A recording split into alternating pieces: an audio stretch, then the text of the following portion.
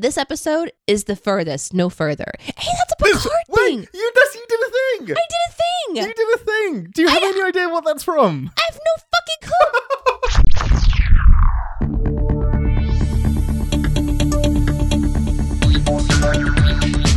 Captain's Pod, Stardate 612262.1. Welcome aboard the Starship Enterprise, and thank you for joining us as we take a brief shore leave from the world of cinema sins to explore the universe of Star Trek.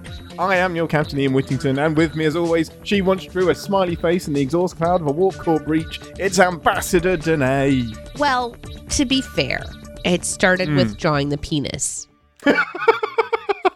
and then I realized it was inappropriate, so I just made it one big eyeball, and then it was a huge smiley face. What did the shaft become? It was just like I just blurted out. It just, I just erased it essentially. Why wouldn't you turn that into the tongue? Oh, man. You could have made like the nose, right, and then tongue, right, and then eyes above it. Yeah. Mm-hmm. That's what I do with most of the cocks that I draw. You draw a lot of fucking dicks. That's what you do. What do I draw a dick on? You're everything. Really annoyed You've at me. drawn a dick on everything. There's moments whenever, when you were in my office, you just grab a piece of paper. This is an official document. and you're like, can I have a pen? Sure. And I hand a pen to you. And I look over and you're just very intensely doing something. And I all of a sudden, now I know. Now I know the Dicks. face that you make whenever you're doing something shenanigansy. Just a kind of half grin. Yeah. You turn away from me and you just start, and I can feel your smirk in the atmosphere. Damn it, Ian, why are you chuckling so much? That is Iris's drawing book. Quit it. Oh, that is my daughter's birth certificate. Stop it. Yeah, but dicks. Oh my God. Amazing. Well, that episode we actually watched, that was in Genesis. No, I'm sorry. What segue are you going off of here? No, they're drawing the smiley face in the cloud. It's not in Genesis. It's in... Did we watch Timescape? With so the Enterprise and the Romulan ship are frozen in space, and there's time pockets everywhere, and they have to go onto the ship, and everyone's frozen in place, and they have the bands around the bands around their arms that give them a little pocket of environment so that they can walk around the ship. I don't think so. I don't know. The one that we did watch one with the Romulans, but that was where Picard they were in some sort of time warp situation, and they couldn't break out of it, and they sent the information to the Romulan ship so that they could break out of it. Yeah, that's the one that I'm talking about. I don't remember the armbands. But he draws the warp core's exploded, and he draws a smiley face in the cloud, and that's how they know he's gone insane. I don't remember that part, and I feel like I would. I feel like I would. So there was another episode though where they think that the Romulan ship is going to fire on them. Contagion. Yes, I watched Contagion. With the de-evolution, right? Was that de-evolution? No, that's Genesis. God damn it. Which one was Contagion? What was Contagion is the one with the Iconians, and they have the gateway that they can walk through. Yes, and that's the one. Picard has to walk through, ends up on the Romulan ship, and Riker's should it become necessary to fight the Romulans, could somebody please arrange me some sticks to throw at them? Because the shields keep going up and down. That's the one. Genesis is the one where they de-evolve and they come back to the ship, and everyone is Riker's a Neanderthal, Worf is a monster, is terrifying. Barclay is a spider, and Deanna is a fish. And a frog. Beverly's just dead. Beverly, yeah. And Spot is an iguana. Spot is an iguana. Right, none of which are the episodes we're talking about today. Yes, let's stay focused. Let's stay focused. We're doing a show. So, today we are continuing our theme and continuing our data back catalogue storying with Ship in a Bottle, Season 6, Episode 12. Another one of I keep saying they're in my top 10. All of these episodes are in my top 10 when I watch them because I love them so much. So, Ship in a Bottle, No Other Instincts. What do you think is happening in this week's episode based on the title? What do you think is happening?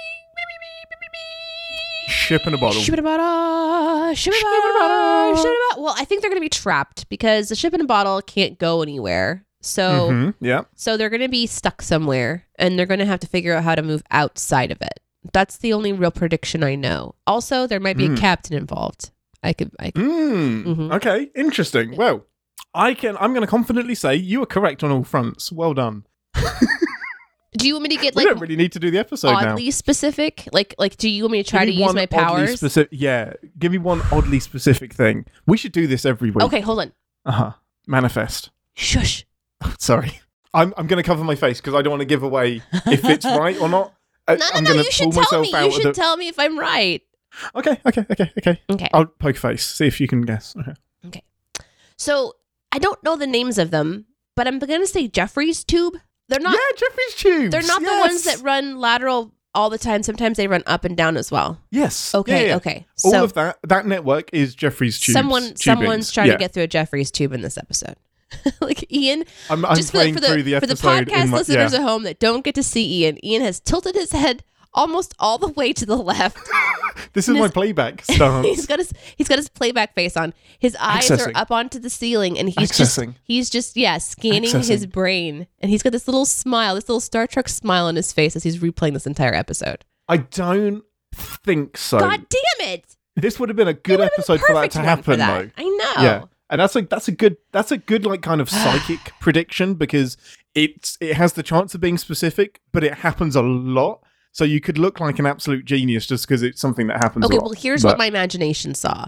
So I saw a ship, and then I was seeing the starship sort of overlaid with the old ships on the sea, and there was a rope that was going from somewhere up above down the Jeffrey's tube, and someone slid down the rope in the Jeffrey's tube, and I was like, oh, okay, maybe they go down there. That's what I saw in my imagination. That's beautiful. I want to see more rope on the Enterprise. I didn't say the rope because I thought that maybe there was something, but maybe there is a rope in here. I don't know. We're going to find out. We're going to find out. With that, let's head to the holodeck, and we will see you in 10 forward. Do the beam out.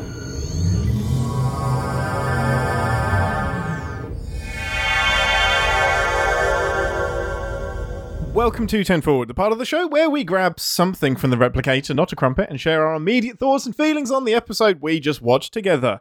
Most important question first, what would you like, Ambassador? You can't order an entire another ship. I'd like a holodeck, please. Yeah, you want a holodeck? I want a new star to be born out of two gas giants. On a replicator? Yes, just like a mini version. It's in like a loop, and they just collide, make a sun, then turn back into two planets, collide, make a sun. It's on a loop. I feel like we just need to go back a bit. You know, we need to kind of like circle back a little bit. We started off with just a simple drink, a beverage out of a replicator, and now we're asking for stars to be born and entire holodecks to be created. Stars. I think we need to have some restrictions, is what I'm saying. You're saying we need to go back to our roots. We've gone too far. Too far. This episode is the furthest, no further. Hey, that's a Picard thing. Wait, you did a thing. I did a thing. You did a thing. Do you have any idea what that's from? I have no fucking clue, but all of a sudden, I just felt so Picard, proud. you know, like looking over me. No Let the further. Picard flow through you. This far, no further. That's right. Oh my God, you will lose. I'm not going to tell you when that happens. You'll just lose your shit when the speech happens and it ends with that. You're like, fuck yeah, get it, Picard. It's so good. Oh, so good. Right, okay, this week, my goodness, people, we're doing season 6, episode 12, Ship in a Bottle. Did you just say shit in a bottle? Yeah, shit in a bottle. Cool. I'm amazed it got past the censors in 1993. Star Trek TNG, shit in a bottle. No, this is the opposite of shit in a bottle. This is one of the most fantastic things in a bottle that I have ever watched. The crew of the Enterprise is put at risk when an old friend reappears on the holodeck when Barclay accidentally reawakens the hologram. We awake. We awake. We awake. We awake. We awake. We awake. We awake. We awake.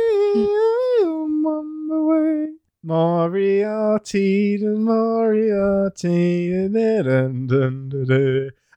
the form of Moriarty.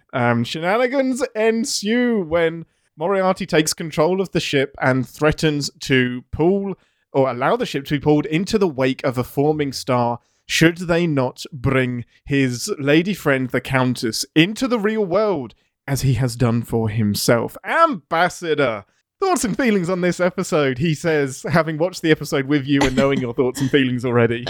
I don't think I've gushed about an episode during the watching of the episode quite like this one. I don't know how is that accurate, do you think? Because we've watched all these together. 100%. Totally. I was giddy from moment one when he steps off the holodeck. Before that, you saw the thumbnail and it had Moriarty. I wasn't sure. Is that fucking Moriarty? Yeah. I wasn't sure. We'll see. Then he steps off the holodeck, you lose it. I lost my shit. The reveals happen, you lose it. So we'll put all of that in the outtakes after the show. You'll have clips of Danae just losing her shit during. But you loved this so much. It made me so happy. Yeah. What a great episode. This is a really fun episode. I didn't understand what I was in for. And then as it started to reveal itself, and then it still surprised me. Mm-hmm. Picard and Moriarty together talking is just delightful. So yeah, this episode had just about everything that I would want an episode of Star Trek to have, and I was really excited to watch it. Those are my general thoughts and feelings. I think it's one of the most rewatchable episodes. Like you could rewatch this right now and watch it differently because the reveals change how you watch it the first time round. Because I could see Danae making notes, and I'm just like, you're going to want to ease up on that because I guarantee I had questions. I was like, how? Wait a minute. How is this working? Yeah. This is one of those episodes, and this happens a lot. In shows where as you're watching it and your sin brain kicks off, you end up by the end of the movie or the episode having to go back and completely just delete sins or try to figure out a different way to go about the sin of that moment based on new knowledge. Ian, you've actually recently experienced something pretty complicated with a Rick and Morty episode where you created a time travel video because the episode itself was so complicated and undoing your sins as you went that you had to find a clever way to keep them in and keep your point to a certain degree. And so he came up with this time travel sort of moment. And if you haven't watched that episode yet, please do. It's really, really brilliant.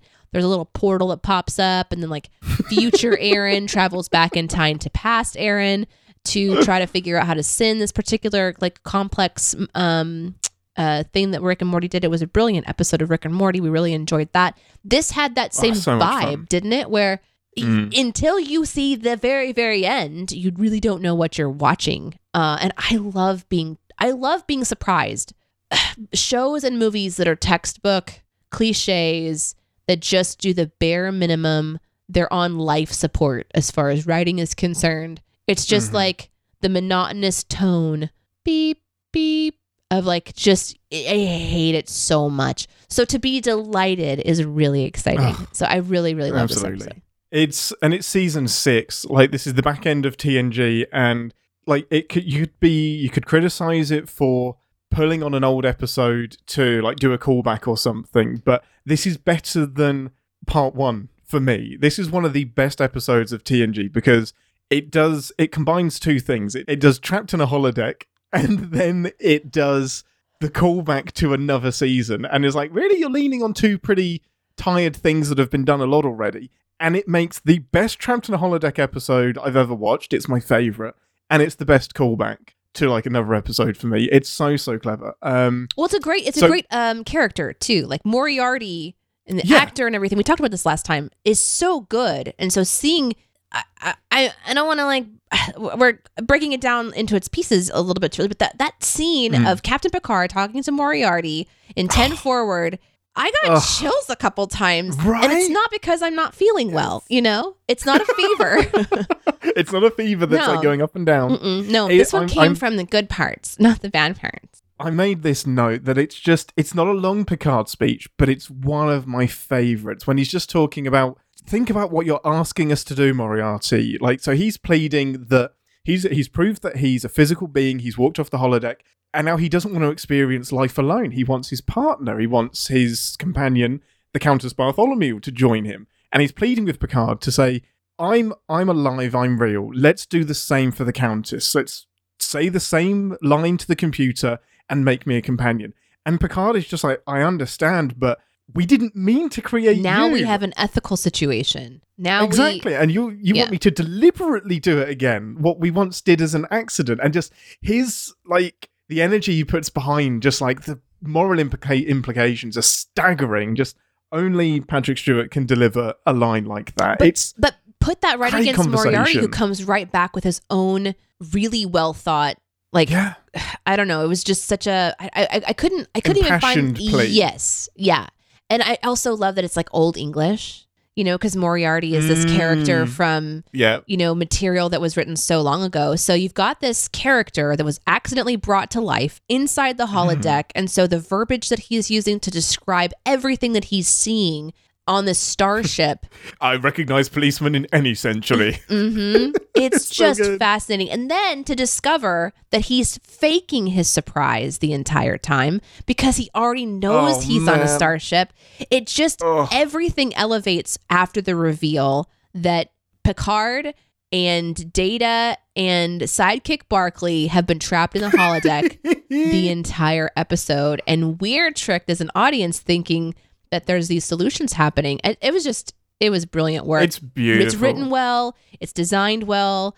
And it wasn't too much. At no point was it like, okay, I'm kind of tired of hearing, the techno babble. Like there was one moment where I was like, and now we enter the techno babble portion of the program, My note was, I'm not kidding, I love the transporter techno babble in this episode because you've got Barclay, holographic Geordie, and Data talking about the transporters work like this, so this could work, but I don't see how. I love them problem solving together, and I think they had the perfect amount of time on it in this episode. Yeah. It was a delight to watch. I like, as a person who, not knowing what I was about to see, this one in particular, it feels like you were building to it. It feels like the last 3 episodes of this podcast, where we're doing like this character study on Data, essentially, has kind of been building to almost this episode, which wasn't really a Data episode. It kind of was. No, not so much. But and maybe that's kind of why I liked it. I was expecting another Data episode, and Data was certainly important in this one. He figures out the problem from the very beginning and everything. But this was this was more of that 1-2 punch of the 2-parter, even though technically it wasn't a 2-parter.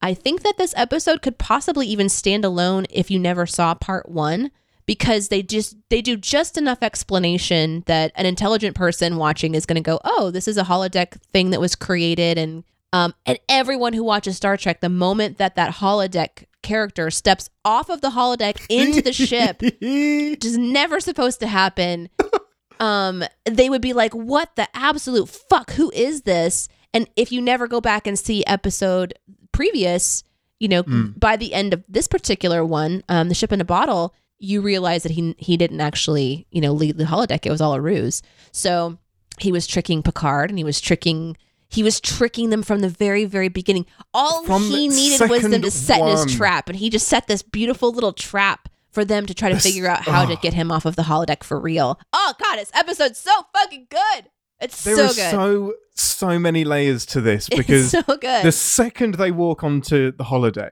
the amount of things that he has to do. So the first thing is the book that Picard throws off of the holodeck. Yeah. He has to make sure that book acts like a hologram inside the holodeck, even though it's being thrown into a holographic corridor. Their comm badges are immediately tied in. And the whole part of the plan is to trick them into, there could be an argument that he doesn't care about the Countess. He's tricking them into working on how to get the Countess into the real world so that he can relay that information into the actual real world to get him and the Countess into the real world. It's so good. It's so clever. And it's all because he doesn't trust them. He could have bargained with Picard and Riker and said, I need you to work on this problem. I don't want to be stuck in the holodeck anymore, guys. I want to be free. But he's already tried that, and they just put him in archive for however long. So not only does he come up with a plan on how to do that, but he has to get them over his knees somehow.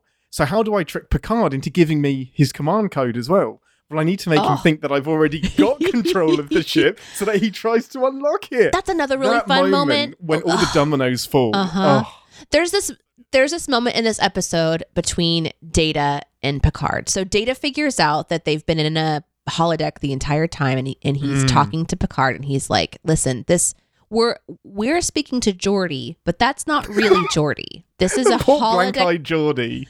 Yeah. He's completely blank. Yeah, this is a different Geordie. And so Picard's like, dismiss Geordie, and so the fake Geordie walks away, and the real Picard turns to real Data inside the holodeck the whole time and says, I've just given the computer my override codes. And Data just says super straight. He's like, well, how did he word it? You may have inadvertently given Moriarty control of the Enterprise. Picard's the whole ship. I fucked up. Oh no!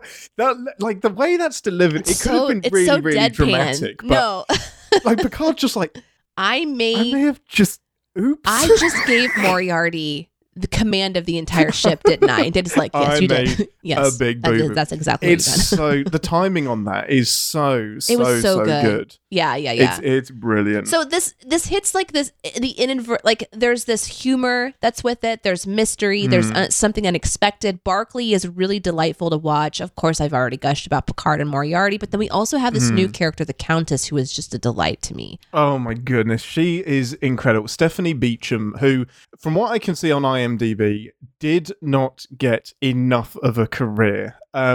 She did a lot of TV shows. Sounds like she was big in Dynasty, but just didn't propel or take off. And there's loads of reasons for that. Maybe that was her choice. But she is incredible in this episode. She is so captivating. Oh, she was captivating. You know that Picard is going back to the holodeck for some funky time with a holographic recreation of the Countess. No, he's not that way, is he? Oh, yeah, he is. Yeah, he Come is. on. Yeah. Everyone is. Everybody is. Okay, you're right.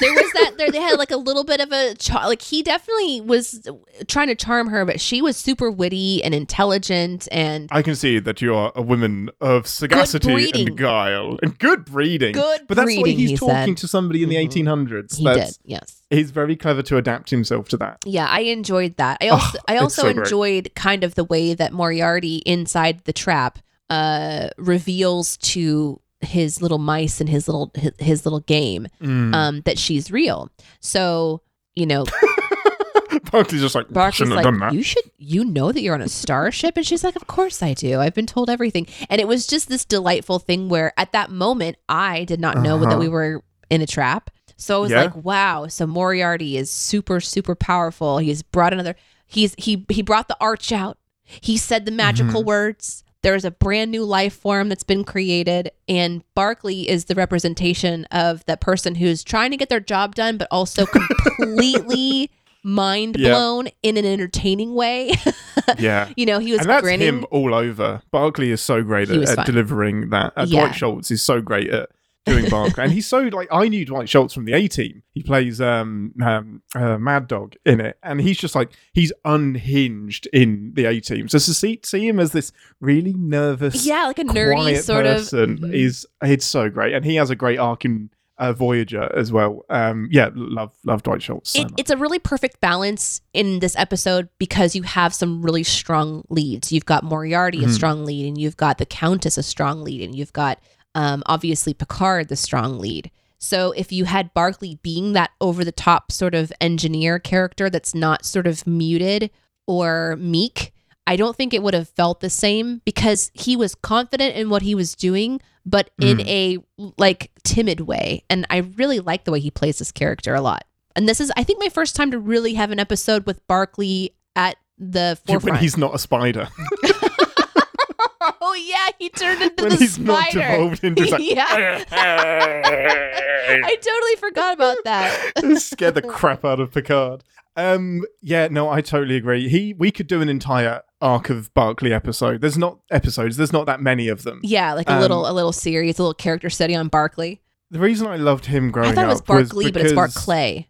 Barclay, okay. Yeah, but Lieutenant Barclay. Okay. Reg. Reg. I wrote that down. I'm like, when are we just going by Reg? What are we? Right, Reg. Are we going Jord for Geordie now? Reggie, like Geordie? Hey, Jord. Da. No. Growing up, he was always one of my favorites because I was always aware that Star Trek had this sheen of, especially TNG, had the sheen of being perfect. So all of the crew members are top of their game. They're the best of the best. Reginald Barclay comes in and he just has not got his shit together at any point. But he knows what he's on about. He just hasn't got the confidence to deliver it. So it just showed me that there was a place on the flagship for people that weren't great public speakers and weren't necessarily great leaders, but they're specialists in their field. They're good at what they do. And there's room for them on the bridge and in a big position. So, yeah, I always loved him for that. There was an episode recently where Beverly took over command of the ship when it was the episode where the part 2, if I think Data Lore. No, I think maybe it was actually the Data Lore thing where there was the Borg and Hugh showed Descent. up. Okay, Descent. Okay. So in that episode, the person, I can't remember her name. She came onto the bridge with Beverly and ended up like having magically studied the sun. Do you remember that character? Yeah. Tate. Was she in this episode? Because there was a moment on when engineering was saying, we're going to be observing this 2 planets merging together, and I want to have like a triple something run triple on all of our... redundancy on the scanners. Yeah. Listen, triple redundancy sounds horrible, by the way. Like, God, that gave me cringe. Triple bypass. No, just the being redundant is already annoying, but then triple redundancy just sounds like a fucking nightmare. You are triply redundant. Yeah. God damn. Okay, so there's like this little team assembled, and he specifies that there's multiple engineers in charge in that moment, and one of them looked like Tate to me. And it was just like this real quick moment where I looked at her and I was like, is that Tate? Because she was sort of... Interesting. Yeah. So there's a possibility that it's the same actor, but Tate wouldn't be on the ship yet because she'd only been on the ship for 6 weeks. So this is way too early. Okay. This is before Descent. Yeah. We're watching things out of order. This is probably 6 months before Descent happens. Oh, if only I was paying attention to what seasons we were in, but instead I'm just watching this to watch it. That's okay. Just watching it and enjoying it. How dare you?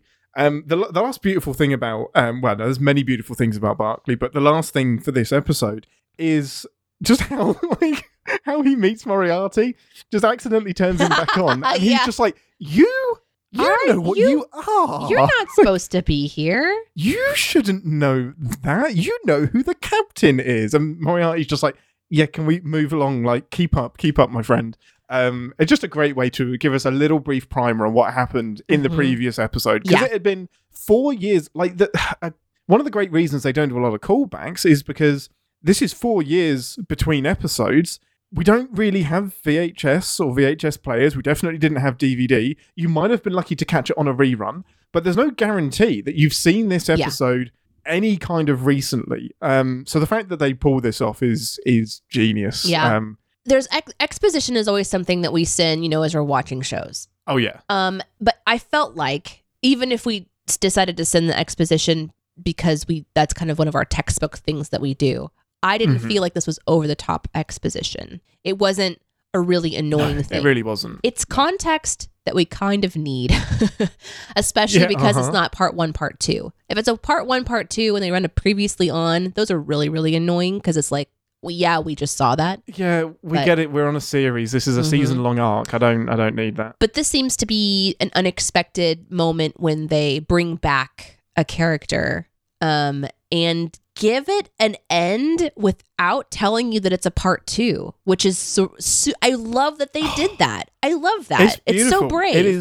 It is a beautiful, beautiful ending. Like, what a great resolution that they get. Like, Moriarty is never going to be satisfied until he can leave the holodeck. There's a good chance that is just impossible. It cannot happen. So give him exactly what he wants and give him an endless supply of programming. Now that they know that he's conscious, and that is a terrifying thought that during the 4 years, he's had blips of consciousness, and Picard's just like, that's really worrying to me. I am so sorry. Did not know that was going to be a thing, that you were going to be in the void for 4 years, like just limbless. Pulled apart, and just existing in many parts.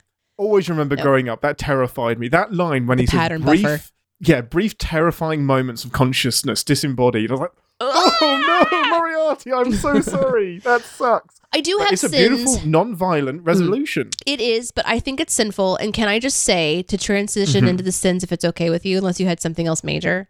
I do have a couple other things. I'm so sorry. I'm just kidding. I love... Overall, one of the reasons that Moriarty is such a great bad guy is his motivations are believable. His motivation is to live and to exist, and in this episode, to have his partner. He has no trust that the crew isn't just going to put him in the archives for 4 years, because there's no priority on making this real. So he has to go to extreme lengths, but he just wants to exist. And at the end of it, there's no double cross. There's no, haha, you're all going to get blown up anyway. He just goes off into the sunset and goes on an adventure with his partner. Like, this is why he's such a great bad guy to relate to. Yeah, he's doing bad stuff, but I totally fucking get why. Yeah, if he doesn't I was trust a hologram, him. I wouldn't trust him. I would probably be doing the same. Good. Yeah. It's a great bad guy storytelling. I absolutely love it. It's motivation you can believe and you can relate to. Yeah, absolutely. And this was earlier on in the episode, but I remember the moment when Moriarty steps off of the holodeck. The first time I watched it, I was under the age of 10, and I understood how bonkers that was.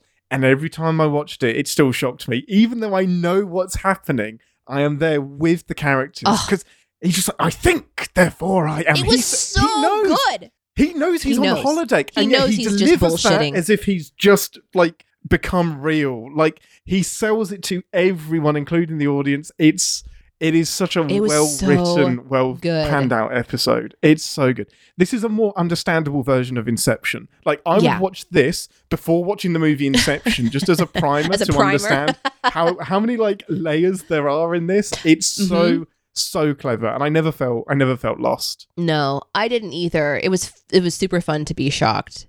And when you watch it knowing that it is a twist, which I will do again someday, I'm sure it'll be exhilarating, but there is nothing that beats the first time that you watch this episode. You're just like, holy fuck, what's going on? And he's got off the holodeck. What's going on? And it's so good. So this is something I genuinely only noticed on this watch through of the episode. TNG realizes it's a TV show.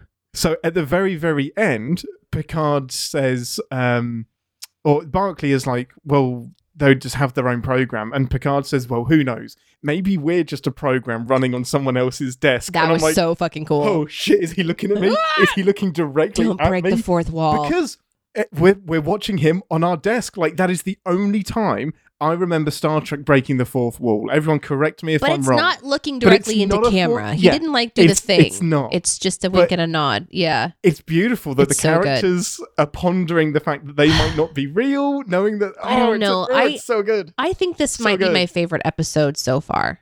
That was my prediction. Yeah, I'm not surprised. Yeah, I it's beautifully really loved made. It. Mm-hmm. It's so good. But can we get to the Sims now? One sec. Barclay's final computer end program is something I still do to this day. If I'm alone somewhere, something weird happens, I'm like, computer end program? Like, just in case this is a simulation and there's a glitch. It's so, my dad will do it if there's like a coincidence. All right, we're just going to take like a quick, we're not going to take the full break. We'll just start the little countdown. Everybody just please take a moment and just check in with your reality.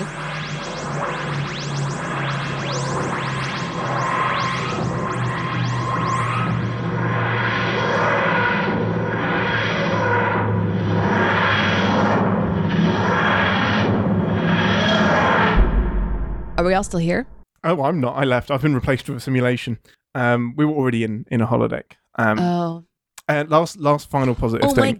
Oh my god! The beautiful backdrop of the two gas giants that are coming together. I love that. It's beautiful. It's lovely. Okay, battle stations, everyone. No, I'm not. God damn it! I'm trying to talk. Warning: warp core collapse in 10 seconds. This is the part of the show where we re-engage our sin brains, remind ourselves that we could be in a holodeck, and that no TV show is without sin. Ambassador, I'm not kidding. I genuinely have so few for this. You'd better go first. I don't have much to talk about. I love this episode. Well, like we talked about, this episode's confusing because the things that you have questions about undo themselves. So as I go through my sins, I'm pretty sure they're just going to be like disintegrating in front of me. You'll have one at the end. Just like a book being thrown out of the holodeck. It's just going to completely fall apart. But I do think that there's part of me that can't let go, and I'm going to think about it for a while. Again, we just watched the episode and we immediately record. I really don't have a lot of time to process. But I really feel like Moriarty would figure out he's in a simulation. I think that there is a moment that... Oh, you mean before he gets in the shuttlecraft? I think... So there's something about just the desire to have a solution. It happened so quickly. I feel like Moriarty would have been really, really sure somehow, and having some fail safes in place, having complete control of the entire ship. It seems like it would be a really quick check-in to say, where am I? Just to say, and the computer would tell him that he was still on a holodeck. I feel like instead of just believing these people that he already is suspicious of, I think he probably would have had a couple more questions before just jumping on a shuttlecraft and flying away. However, I know sometimes you just want to believe so badly and you're happy that you're kind of willing to just ignore some red flags. So, but and maybe he's happy. Maybe this is just what he wants, is to exist outside of the limitations of where he is. But the creativity of I guess for those of you that haven't watched this, Picard creates a holodeck inside of the fake holodeck, essentially. And so when he traps Moriarty inside that holodeck, when the show ends, they take out the little computer program from the ship and they stick it into a big battery. And Moriarty lives inside of this computer piece now. And it's running the simulations of him and his love exploring the world, exploring space, exploring different planets as much as they possibly know how to do. And I just don't believe, I guess part of me doesn't believe, that he is not going to either have been able to question it before he got onto the shuttlecraft, the fake shuttlecraft, and go out into fake space. Delete. Yeah. That, and I feel like at some point he is going to figure out that he is still in a simulation, although now, technically in the real world, he exists in a big battery pack. And I just want there to be an episode of Star Trek at some point that brings back Moriarty, having realized. Now, I know we don't have the same probably actor that can do it because of he wouldn't be aging, and obviously the real actors age, and I really wouldn't want to see anyone else play this character. And what a great send off to this character. So maybe an animated series or something that would try to give this some life. Maybe Lower Decks does it. Lower Decks does it. Lower Decks would do that shit. You know they would do it. I've thought exactly the same thing, that Moriarty, this shouldn't be the end of Moriarty. Like, he should figure this shit out and be fucking furious. Like, although it's indistinguishable from reality, he would not like to be tricked. He's so intelligent that our definition of what's real and what is fake is so up for debate.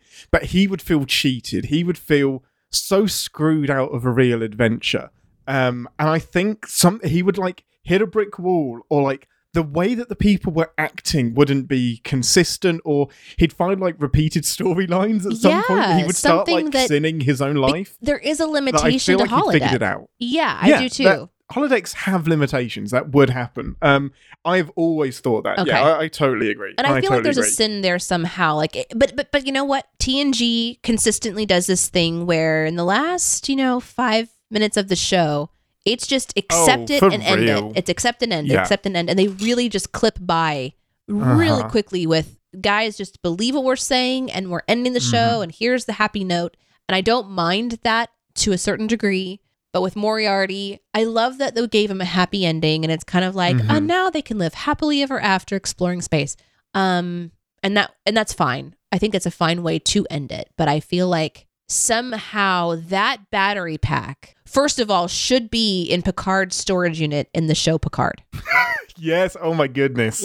Yes. That should have been on a shelf somewhere. 100%. That, or it needs to be in a high security space. And in the room on Lower Decks that has all of all the little robot guys. One of them Badgie should teams be up with Moriarty. 100%. That needs to happen. Moriarty needs to interface with the next computer system and then overtake some of these. I don't know. Oh, beautiful! It doesn't need to end anyway. So that's probably one. No, I totally agree. My only big sin, really, honestly. I could argue it either way, because love can make you do some silly things. It can make you act rashly. It can make you act with a false confidence. Combine that with the time limit of, Riker is saying, we have 25 minutes left until the ship has blown up.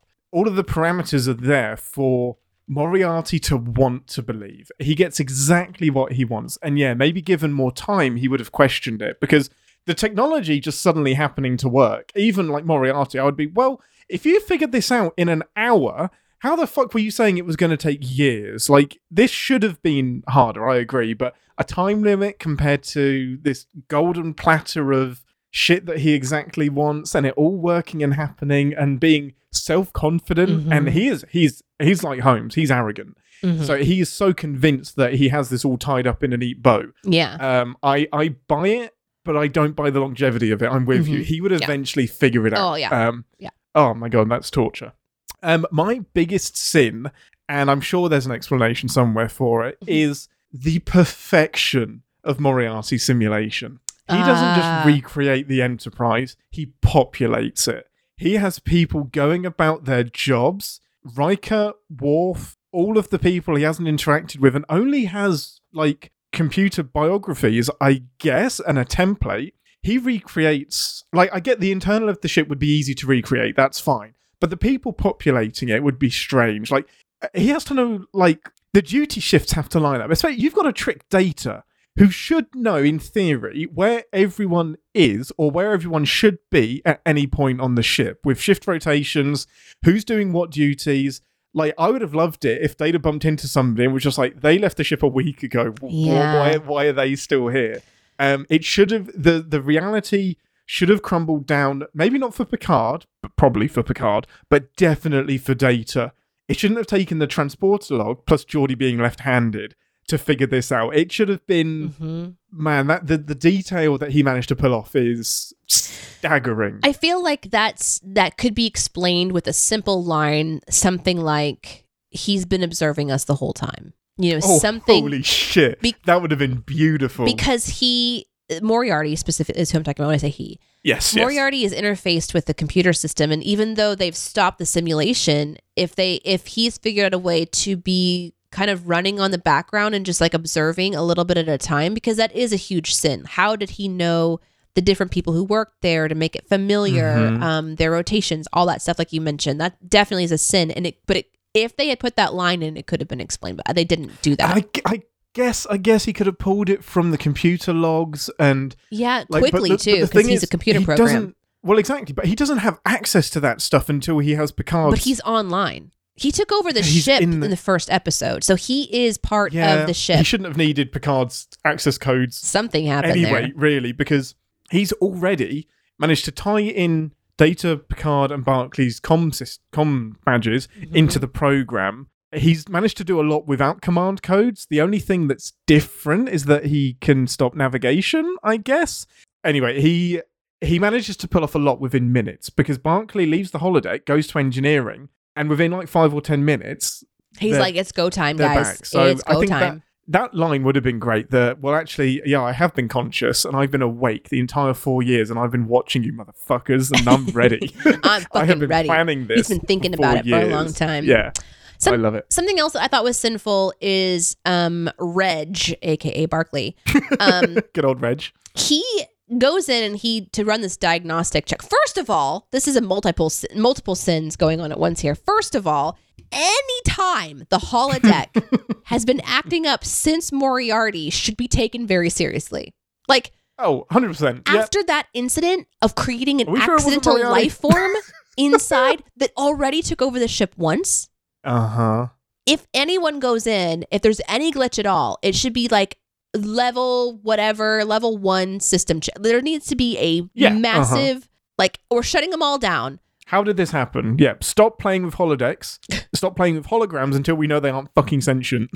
Sentient, or that Moriarty hasn't woken up. Like, that should be, they're really trusting their computer system to have like put this one on pause. That said, for sure, the sin is absolutely that little old Barclay, who went to go run a diagnostic check on the anomaly sequence or whatever, for found a protected memory sequence and just simply says, unlock sequence and run program. That's all he says. There's no security code needed to unlock Moriarty. It's just a simple little do, and then he appears. Put it out of archive. So it's pretty clear that no one was taking Moriarty seriously, the program seriously, his sentience seriously, which is a totally other, sin on. That was my next sin. Yeah, because they obviously weren't taking him very seriously. His program shouldn't be in the ship anymore. It should be back at Starfleet HQ. If they were serious about studying it, send that shit on a USB drive and post it off. Gone. Like, the fact that he wakes up in the holodeck, he would have been like, well, shit, why am I still here? Clearly, you're not taking this seriously. They're like, Picard, he didn't really forget his promise. It's like hell he didn't forget. Of course he forgot.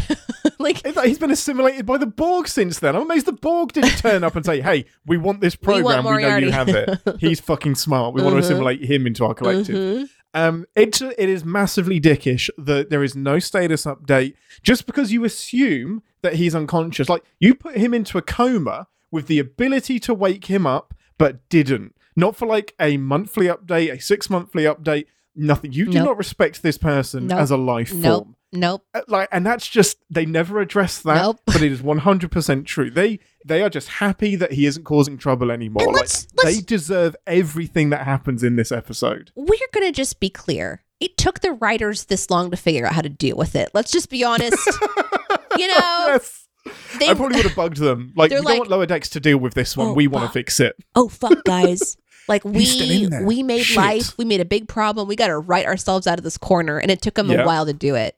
That's so funny. I think if we were going to be sending the series and we send this episode after sending the first episode, we would re-send the map or the picture of the ship coming out of the holodeck again, because it's just, it continues to be one that bothers me from the last episode where they're inside the holodeck. Moriarty draws something on a piece of paper that exists inside the holodeck, and then Geordi and Data leave the holodeck with said paper not disappearing. And that becomes a really evident sin again from the first episode. So I would rescind that moment 100%. Oh, 100%. Yeah, totally agree. Because it came back and it was just really bugging me. Yeah. There's another one that's really going to annoy you. We watched an episode called The Big Goodbye. And this is when we find Picard, Beverly, Data, and the 21st century historian go to the holodeck to play Dixon Hill. Okay. And they get kidnapped by mobsters. The historian gets shot. And do you remember this episode? Oh, yeah. The safety protocol was busted, and so he's actually dying of a gunshot wound. Yeah. Exactly. And then the two holograms at the end of the episode walk off the holodeck. Yeah, they do. And it takes them about 30 seconds to dissolve. So it's just... Can we get some consistency here? Consistency, please. They wanted the dramatic thing of, my legs are dissolving, you can't do this to Cyrus Redblock. Can't believe I remembered his name. Shit. That's his real name? Cyrus Redblock. Okay, we need to send... I'm sure that was his name. Just dings in the chat of the live show for Ian, remembering that. Ding. Shit. I mean, for being a nerd. Nerd. Just all of that. All of the shit is great. Have we started complimenting the show again? Bollocks. I only have one more big sin. And it's just command codes, people. It shouldn't take a sequence of words. It should take a thumbprint, a retina scan, voice recognition. Like, Data is just like, the fuck, dude? I had to do an impeccable Picard accent in order to take hold of the ship 3 years ago. Now Moriarty can do it just because he has the fucking words? Like, Picard shouldn't be worried at all. He should be like, oh, it doesn't matter that I gave him my code, because I say that shit out loud all of the time, and it doesn't matter. It should take a lot more. It really should. It should take a lot more. Fail on you. Sins on you. Anything else, Ambassador? I don't know if this is actually a sin or not. So when Moriarty takes Picard takes Moriarty to 10 forward to reveal to him that he is not on a ship on the sea, but he's actually a ship in the stars. Moriarty sets him up by saying, what sea do we sail upon? I love that so much. I'd like to go to the top of the ship. And then he kind of cleverly goes, weather permitting, of course. Yep. Which was such a fun line. It's even better when you know that he already knows he's on a starship. Yes, he knows. They get to 10 forward. They're sitting down. They're having their conversation. And Moriarty is essentially kind of pitching to him, like, now that I exist in the real world, which he already knows he doesn't. Now that I exist in the real world, what am I going to do with myself? And he kind of begins to lay out his plot, and he's laying it on thick. He moves really quickly from, like, how am I going to educate myself to, I'm lonely already, within like 30 seconds. And I just, that super quick. I feel like that, maybe Picard doesn't know Moriarty very well. Maybe he is having an existential crisis immediately. All these different things. And because Moriarty even tricked him to taking to see Beverly Crusher, and Beverly's like, yeah, he's got organs and shit, guys. Yep. So there's no one that takes a second, and not even Picard himself, to go, how did a computer program grow organs after walking out of a ship? Like, there's not this. Yeah. I feel like Picard would have many moments where he would be like, this is really, something is wrong here. Seeing is believing, I guess, but it shouldn't be. But You're it's right, like he has organs. Uh-huh. And then he says, Picard's like, well, I'll get you some books so that you can, read and you can learn. At no point he's like, oh, you were a computer program who absorbed information from the computer like 2 hours ago. So I don't know. There's a leap there that I'm glad that we make leap. Because it, again, it makes the reveal Picard believes. So then we, the audience, believe, which makes the reveal so much more sweet. But I wrote that down and I was like, oh, wait, so he has organs now? Like, how does that work? And now I know why. But the sin is still, you have this beautifully intelligent captain and a fucking android, and no one's going like, how do you have organs? You've just said this literally defies the laws of physics, and you didn't, and in the next breath just accepted that it happened. I was like, listen to the words that are coming out of your mouth. But it's, and I can't tell if it's just like how good the holodeck is at fooling our senses and tricking us, and you always have to think critically. This is a great life lesson: is do not believe what is said to you and what is put in front of you. You question never know everything. Just question everything intelligently. If we had like a sinner's motto, that's what it would be. Like for Cinema Sins, it'd be question everything. Totally, even the dumb stuff. Even the dumb stuff. Even our show. Even our own show. Like, there's going to be a podcast at some point that's nitpicking our episodes, and that's just a meta thing I'm not ready for. Anything else, Ambassador? Yeah, I did have another thing that I thought was a little bit hard to believe, and that is, so Picard, inside the simulation, before realizing that he is in a simulation, realizes that Moriarty has taken over control of the ship. At least in their little universe, he thinks he's taken over control of the ship. And he goes and he has a meeting with Moriarty, and where Moriarty basically says, I'm going to give you some time to figure this out, but not a lot. And then he comes back down to engineering, and he goes to Geordi LaForge, the fake Geordi LaForge, and says, I need you to figure out how Moriarty took control of the ship. Yeah. And I'm thinking to myself, now? Like, why wasn't this the first question? Is that not a given? How is this an afterthought? Is that with your thumb up your ass? Somebody has taken over your ship, and you go and have like several other conversations, and then circle back to that. I don't know. That's a given. I felt like Picard was a little dumb in this one. No, I agree. I do agree. But I mean, it's perfect. I'm glad they did it. Every single thing they did is so beautiful when you watch it a second time, and you know who is real and who's talking to who. And I love how polite Picard is to fake Geordi. Like, oh, just excuse us, chief engineer. And Geordi's like, okay, see you later. I've just been told I don't exist. Yeah. He's just like, I don't know how to process that. That's so funny. I do have another one too. I really felt like they just skipped over the uncoupling of the Heisenberg a little bit too much for me. Like, so Picard. Picard realizes that they're in a simulation, and so he creates another simulation inside the simulation. Correct. With a fake Riker, fake Worf, fake everybody. And somehow I don't understand how that worked. I need to watch this episode a couple more times, but I feel like... So because they're beaming Moriarty out of the holodeck to keep the ruse going, they created that holodeck inside Moriarty's holodeck. So the one when he communicates with the ship, they've tied that arch into the other program. So he's talking to a fake Riker and Geordi about uncoupling the Heisenberg compensators that Picard and Data have programmed to agree and say, yep, that's going to work, we'll beam you out. So they're using a fake transporter to beam them out, which is, he could have said anything. You need to ungoose the chickens. And the Riker would have been like, oh yeah, that'll work. Let's do that. Because it's a fake Riker that's beaming him into safety. So if there was ever a podcast about all the technobabble, it should be called Uncoupling the Heisenberg, because it's bullshit. 100%. I think there already is. I think there's already a Heisenberg-based podcast. That's amazing. Okay. Yeah. There's a great episode where Riker is tricking, like, the Ferengi kidnap the Enterprise, and they say, Riker, you need to tell us how to work this ship because we haven't got a clue. And he stalls by just making up a ton of shit. And he's like, so you do know what a Heisenberg Fritzenflop is? And he's like, yeah, of course I do. But can you explain it to me? He's like, okay, here we go. And just wastes a day of their time by just explaining technobabble. It's so good. I have no other sins. That's I it for love me this too. Episode. It's a great episode. Been a joy to watch you watch this episode and react to it. It's so good. Beautiful. With that, thank you for listening, everyone. I am going to no, I'm not. I need to tell you what episode we're watching next week. We're going to be watching The Quality of Life, which is another TNG episode and another data-centric one that has been mentioned in Lower Decks. So it'll be interesting to get the ambassador's opinion. What's the season and episode on The Quality of Life? Season 6, episode 9, The Quality of Life. Okay. So that's your homework for next week. Thank you for listening, everyone, and we will see you next week. But until then, I'm going to go above deck, weather permitting.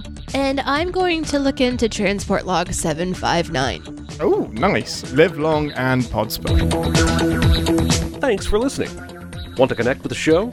Our hailing frequencies are always open through captainspod@cinemasins.com. Like, comment, and subscribe on your podcast player of choice, and be sure to visit cinemasins.com.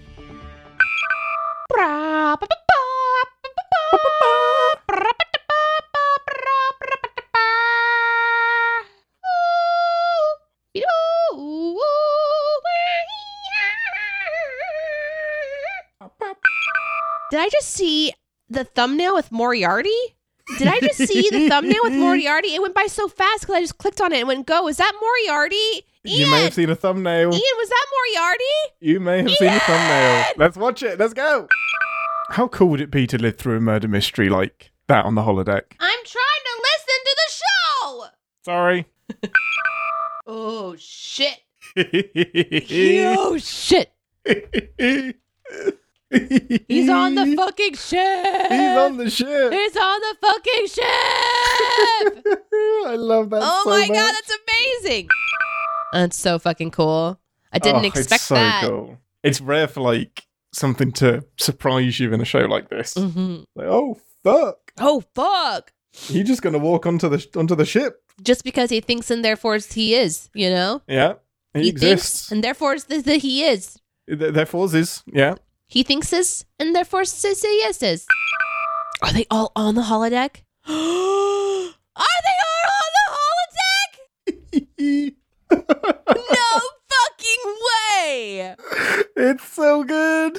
Oh my God, that's so fucking cool. That's so fucking cool. It's so cool. Oh It's my so God, clever. I love this episode. It's Oh my so good. God. Oh my God, he never fucking left the holodeck. Of course. Of course. Of course he never left the holodeck. It all makes sense now. I've been so fucking confused. I've been writing down notes like, how does this work? And blah, blah, blah. And it got me. It fucking got me. It so got me. Moriarty trapped him, man. He fucking got him good. Uh-huh. He's so clever. Oh, it's so good. They're still on the holodeck. They're still on the They're all in a simulation. This is all a simulation.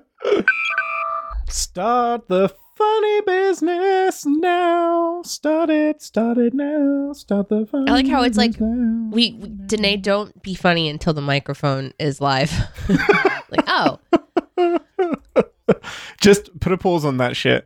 It is not being recorded. It's not. You don't. Yeah, it's not. You can be funny in other ways, kinda, but it only really matters when you're recording. So stop. Do you want to hear a really wacky Star Trek story? Yes. Man, if you said no, that would have sucked. Okay, I guess we do a different show today then. Guess we don't talk about Star Trek at all. Well, I mean, last episode was entirely a crumpet episode, so we're clearly shifting to like a food podcast where food meets Star Trek. Food Trek. Taste Trek? You could Taste Trek. That's great, but that might get confused with like a mountaineering show. Like we go on a hike and find different food. Yeah, if we like find food in the forests while we're trekking. That's foraging and stuff. trek. Yeah. It's different. Foraging yeah, trek. I think Taste Trek is it. I don't know why you're like just not going with that fucking brilliant idea. Anyway, your story. I did get my mum a Star Trek cookbook once, and it was based on Neelix's recipes from Voyager. And she's like, I can't make any of this. It doesn't make any sense. Okay, you're going to love this wild story. I've been waiting until we covered an episode adjacent to it, but I don't know if we ever will. So in season 1, they couldn't decide on who the chief engineer was going to be. They had multiple chief engineers. So they had this lady engineer, they had a couple of male engineers, and a few of them were named. And one episode in particular, we have seen this episode. This is in Data Lore. And it's Chief Engineer Argyle, and he has the beard. So he was helping Geordie assemble. He was helping Geordie assemble Lore. And when they're in with Beverly, he's assisting Beverly as well. I think it may have been he was assisting Beverly, not Geordie. And he's saying that we need to open up Data in order to get inside him and see how Lore works. Anyway, he's called Chief Engineer Argyle, and he suddenly disappears and we never ever see him again. The reason we never see him again is because Paramount received a ton of fan letters saying, we love Chief Engineer Argyle, we love this actor, he should be the series regular, he's brilliant. The problem is these letters came before the episode aired. Oh my god! Uh-huh. So it turns out that the actor got all of his friends and family and other people to send in letters saying he's the best, we love him, oh my please make him God. a series regular. But sent them in way too soon. Yeah. So he got super duper fired because how do Grandma's they know not gonna remember to wait to send that. Of course not. I mean, it's exactly how we promote podcasts, but it's not how you manage to get series regular on Star Trek. Oh my god! And he wasn't bad. He was perfectly fine. I think they didn't want another Scottish person, because they had Scotty in the original series, so we didn't want the stereotype of can I take any more? That, and they don't want to have somebody working for them that's just going to be leaking the show. Yeah, that too. Yeah. Perhaps that's so an important funny. Thing to not do. Oh my gosh, that's so funny. It's one of my favorite stories. It's so funny. All the letters turn up. I was like, yeah, this is great. Amazing feedback. How have they seen the episode? So have you had a good Christmas? Oh, yeah. Ambassador. Yeah, it's been very, very busy. I did something new. I've been experimenting the last couple of years with not being part of the planning as much and just... I thought you were going to say not being part of the family. I leave for 2 weeks over Christmas. I'm just not there. I go away to the mountains for Taste Trek. Anyways, how are you? How was your holiday? I want to know how yours was. We watched so many movies, and we watched an episode of the original series of Star Trek. We just kind of picked one at random. And this one, this is one of the reasons we probably shouldn't watch the original series, because they hadn't, and it's one of the beauties of it as well, they hadn't put any rules in place. So the Enterprise is coming up against, they're coming into this star system and all of the life has been wiped out of it and they haven't got a clue why. And suddenly they get hit with this massive energy beam. And Spock, bless him, says, Captain, that hit us with the power of 90 photon torpedoes. Oh, wait, what? 90 photon torpedoes. And then Scotty comes in and says, yeah, our shields are down to 20%. Wait, what? How did they not blow you out of space? How weak are your torpedoes? Or how strong are your shields? 90 torpedoes. That's insane. That instantly makes all of the torpedo scenes seem less impactful. Powerful. Yeah. Exactly. It's incoming torpedo. Yeah. Oh, it doesn't matter. That's 90 of them. And it gets better because I was like, right, okay, so there's 20% of the shields left. That means you can take another one of these hits and then you're pretty much going to be out of action. But that's wild anyway. Spock chirps back in and says, we can take 3 more hits like that and then we're in trouble. I was like, what? That doesn't even work as internal math, let alone whatever torpedo rules you're bullshitting now. How does that make any sense? You're watching this with your family on the holidays, and Are you guys pausing it and having this conversation? Yeah, me and Dad looked at each other and we were just like, wait a minute. It is a long time since either of us have seen this episode, and we're just like, huh? Yeah. That's weird. Huh. And then Kirk is like, can we outrun it? And Sulu says, it's Sulu or Scotty, one of them says, the weapon is coming at us at a speed of warp 15. I was like, what? What do you mean, Warp 15? No! Warp 15 doesn't exist. That's not a thing. And weapons can't travel that fast. What? We haven't even got to the cold open yet, and the Star Trek rulebook has just been thrown out the window. It's just, fuck that shit. Warp 15, shields don't matter, the hull is stronger than the shields. It's fine. This is great. It's just insane. Did you ever have that thing happen to you in school where, someone was like, your epidermis is showing? Oh, that just means skin, because right, being a but smart when ass. you're young enough, you don't know what epidermis means, and so you're like, it is, and you're just like kind of embarrassed, and you don't know why. Did you ever have that someone do that to you? Look down to your...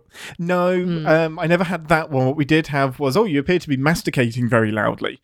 And our science teacher knew exactly what he was doing when he taught us what mastication meant instead of masturbation. Yes, so masticating was the word of the day at school quite often. The more you know. I'm trying to fucking drink my coffee. Hold on. Hey, your epidermis is showing. Deal with that first. I have this new mug. As you can see, I'm struggling. It's open, but I can't get a flow of coffee, and I'm not sure why. Maybe maybe it's just, I don't know. I'm Are you worried that you're going to get too much flow? What's the liquid version of mastication? Because that's what I'm struggling with. That's what I'm having. I can chew just fine, but apparently drinking is a problem. If you have to masticate your liquids, there's something wrong with them. Probably too solid. That's why I said what's the liquid version of mastication? I didn't say it's just drinking. Oh my gosh. I want to try to mimic your voice, and it's hard. I can't get your accent down very well. Someday. I do have a very generic odd accent. Not from where people think I'm from. He's not from where people think he's from. No, I'm also not from I can't do that. As wherever as posh as Danae's. You'd be the one boxing up the presents. It's posh. It's really posh. You'd be boxing up all of the presents for all of the servants that That's exactly right. I've given them all the day off today. Sci-fi. You actually sound like Vexolia from Critical Role. Thank you so much. I don't know what you're talking about, but that's me. That odd moment when Danae's English accent makes Ian sound like he's faking it. It does. It genuinely does. It sounds like I'm putting it on because yours is so authentic and convincing. I sound like but mine's not authentic. I didn't realize it was so posh until I met you, and you told me that if I had an accent like that, where I would be from in England, we wouldn't even be friends. No, I would want to be friends with you, but our social circles would have never overlapped. I don't. It's wild. I've been pretending to have this accent since I was 6. I heard it on TV, and I've been working on it. It's not great. It's not the best accent, but I can fake it. And what was really awkward was when I met Ian's family. They wanted me to keep talking in this accent, which I can do for my Dungeons and Dragons campaign because I gave one of my characters, as the DM, I gave one of my characters this accent, and I could talk like that in my game, but put me on the spot where I'm completely surrounded by English people, and it was very uncomfortable. And then I do another character called Bowl of Noodles, which is a slightly different take on my version of an English accent, and they all wanted me to do that a couple of times too, and I was really shy, which was so weird. I'm like, I don't know if I want to do the bowl of noodles. And then my mum did it. She did. She was, I've got something in the bin. It's a little bowl of noodles. I'm just the smallest little bowl of noodles, and somebody threw me in the bin, and I'm all alone. Just because you don't watch the show live with us, you can always send your questions into us. We have captainspod@cinemasins.com is our email. You can also send in your tweets to @captainspodcs on Twitter. So please don't think that you're not a part of the show. If there's something that you want us to address or ask, you can always send it in and we can put it into the show in the future. Mail it in. Fax it to us. Yeah, fax it. Sci-Fi Brony says, can we get a Doctor Who show? Oh, get it. Yes. That would, I'd say it would be me and Dicer, but Aaron has seen all of New Who. So it would be me getting Aaron into old Doctor Who, probably. I would love to do a Doctor Who show. I really would. Don't start with Blink, Ian. That's how I made sure my girls are scared of Doctor Who. Oh my goodness. Yeah, That's a terrifying Blink an episode? Oh, okay. Yeah, Blink is an episode. So these statues chase after you, but you have to stare at them, and they can only move when they're not being looked at. And that's just a terrifying concept. Jeez. So as soon as you turn your back on them, they're on you. That sounds like the Mario in those little ghost castles where if you face the ghost, they stop, and then if you turn away, they come towards you. Yeah, it's exactly the same concept, and it's the freaking scariest thing. Rando says, Blink scared me even though I watched it in the afternoon in broad daylight. Should I watch that episode? I'm oddly intrigued now. And I don't usually enjoy scary ones. So maybe, yeah, but I don't know that it would scare you, but it's a good episode. It's a great place to start. Here's one from Eights from earlier in the show. I think, Ian, you pinned this one. New York City person fact. We all get a set time once in our life to have to stare at the Statue of Liberty just so she doesn't move. This is referring back to Blink because the aliens in Blink, they look like statues and they're angels. They're like angelly gargoyle things and they kind of look like the Statue of Liberty. So yeah, it's like jury service. Each person has to stare at the Statue of Liberty so that it doesn't move. Oh, that's funny. I like that. I kind of love that. I love that. I wonder which has more episodes, Star Trek or Doctor Who? Well, we could look it up. I'm guessing Star Trek. I can tell you now it's Star Trek. Because it's been on longer, yeah?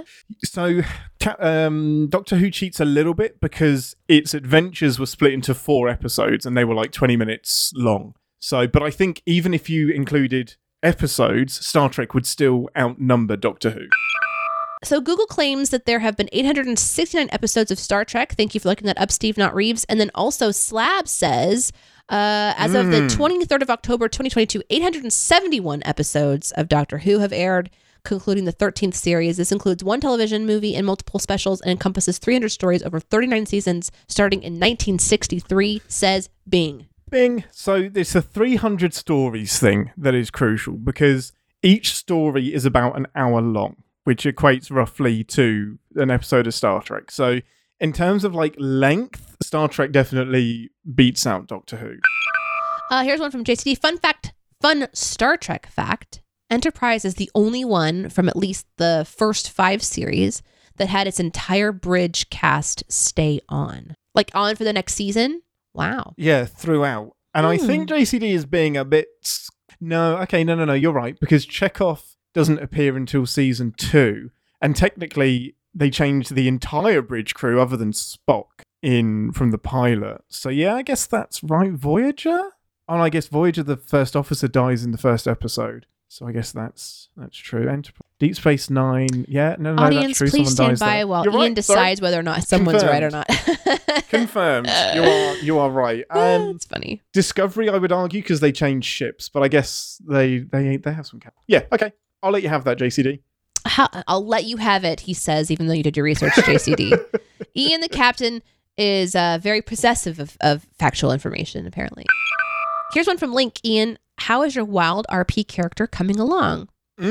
Should I? So for those who I think everybody in the chat should have at least known of Wild RP and knows how embedded Danae is in that beautiful universe, I will be joining at some point in the new year with Victor as well once I sort out some demanding PC issues. The computer core needs an upgrade. Shall I give them the name of my Wild RP character? Of course, if they want to know. I mean, I think everybody wants to know. If you've got it all figured out and you want to share it, you should super share it. So I'm not convinced I'll be streaming this character, but you might see him pop up on Danae's stream. It is an English teacher called George Francis George Weatherbottom.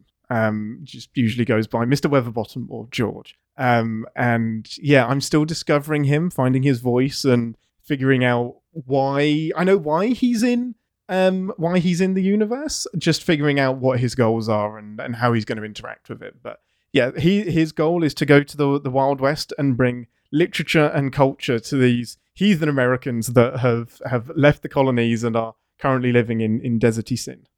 Oh, I can't wait to show him. Imagine an English teacher meeting Babs. I just want to say it's potentially going to be delightful. Let's see. I did like this comment from Sci-Fi Brony, who says this is one of the least self-contained episodes through the series, and I think that you're right. No, you're right. It's so good. You're right. I like that comment. I think a lot. they do a good job of getting you in there, but yeah, it does benefit from having knowledge, definitely. This message was from Slab during the show. It says, would take them years. This is about Moriarty and his lovely countess. It would take them years to reach a planet anyway in that shuttle. Computer just needs to simulate empty space until they die of old age. That's so dark. The shuttle does have warp drive. It is a warp-capable shuttle. Is it? But yeah, of course. Yeah, some of them are.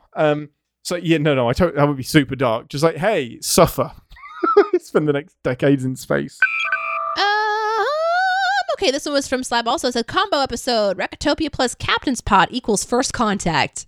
Yeah, let's do it. Let's do the best TNG movie. Man, that'd be Let's really fun. go. We should ask him if we can do a crossover episode. That'd be kind of fun. We maybe the same episode on both platforms, and that way... Oh, that'd be awesome. Something like that. Yeah. That's a great idea. That would be really fun. Link asks this. Who is the best villain in Star Trek, in your opinion? Maybe Moriarty. Like, it could be... As a species, it's the Borg, for me.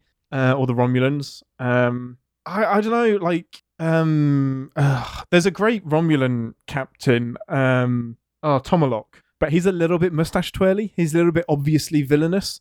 Moriarty is just super. I like intelligent villains. I really do. I think he is my favorite. That or Q, because Q is intelligent but lazy, and that's a dangerous combination. I think it's Lore for me, because he scares the shit out of me, and I think a villain needs to scare you more. There's something about Moriarty that is also scary. Both of them are computer programs. So that's interesting to me. Completely. Yeah. We've created them. Mm-hmm. It's terrifying. I wonder if Ian would know this. When did humanity first meet the Andorians? Well, we haven't yet, because the Andorians aren't real, JCD. We live in 2023, and it hasn't. Great. Barclay, says Sci-Fi Boney, has very clearly has anxiety. And this was so important to me in realizing a few years ago that I myself have anxiety. Oh, that's a really interesting character trait I did not know. Oh, so it doesn't really come up in this episode too much because it's season 6. He's had a bit more development, but his initial thing was he is competent but paralyzed with anxiety. And they That's so fascinating. I love that. They initially assumed that he's lazy, but it's not. He just avoids conflict. He doesn't apply himself because he's terrified. Oh, that's such a great personality trait to have on display. It's so great, and I have a very similar story as well. Kind of helped relatable. me realize that you can have a use and a purpose, even though you're not as outgoing and forward as some people are. So yeah, Barclay is super important for representation. I did not realize that. I'm glad you said that, Sci-Fi Brony. Thank you for that comment. Any kind of like character insight is really interesting to me because I lack a lot of the context that a lot of Trek fans have from, obviously watching the material a lot. So I like that. Thank you for bringing that up. This was an interesting one from Link. I wonder if it would even work if they tried to do it again with the same line, or would it produce a different result? So this is trying to recreate Moriarty. So was it just like a set of fluke circumstances, or can you just speak that line and it all happens again? So I love that thought. I don't know. Obviously it did because we get the Countess, but maybe it wouldn't. Maybe it wouldn't. Maybe it would need those certain circumstances for it to happen. They know so little about how it happened. It's a good point. Question from Slab. What colour uniform are you wearing on the Enterprise D? Gold, blue or red? Red. In the command division? Yeah. I'm going to go blue. Nice. In the sciences. I'm going to go into medicine. Sciences and medicine. Yeah. Love it. I will murder my opponents. Wait, no. Wait, no. Nope. No. No. It's the opposite. Me as a villain. Oh my goodness. What do you mean, you as a villain? You are the villain. Exactly. From Slab. Ian, I'm one to admit when you're right. They left on a Type 7 shuttle, which is warp capable. I bow to your superior intellect. Thank you. I'm not going to pretend I knew that was a Type 7 shuttle, but I did know it was a warp capable shuttle. So yes, I love that you Googled it and was going to say, no, it's actually a Type 2 shuttle. They're not warp capable. And I would have had to bow to your intellect, sir. On this day, we gambled and I won. But next time, it could be you. Captain's Pod, Stardate 612262.1. Welcome aboard the Starship's Enterprise, and thank you for joining us as we take... Yeah.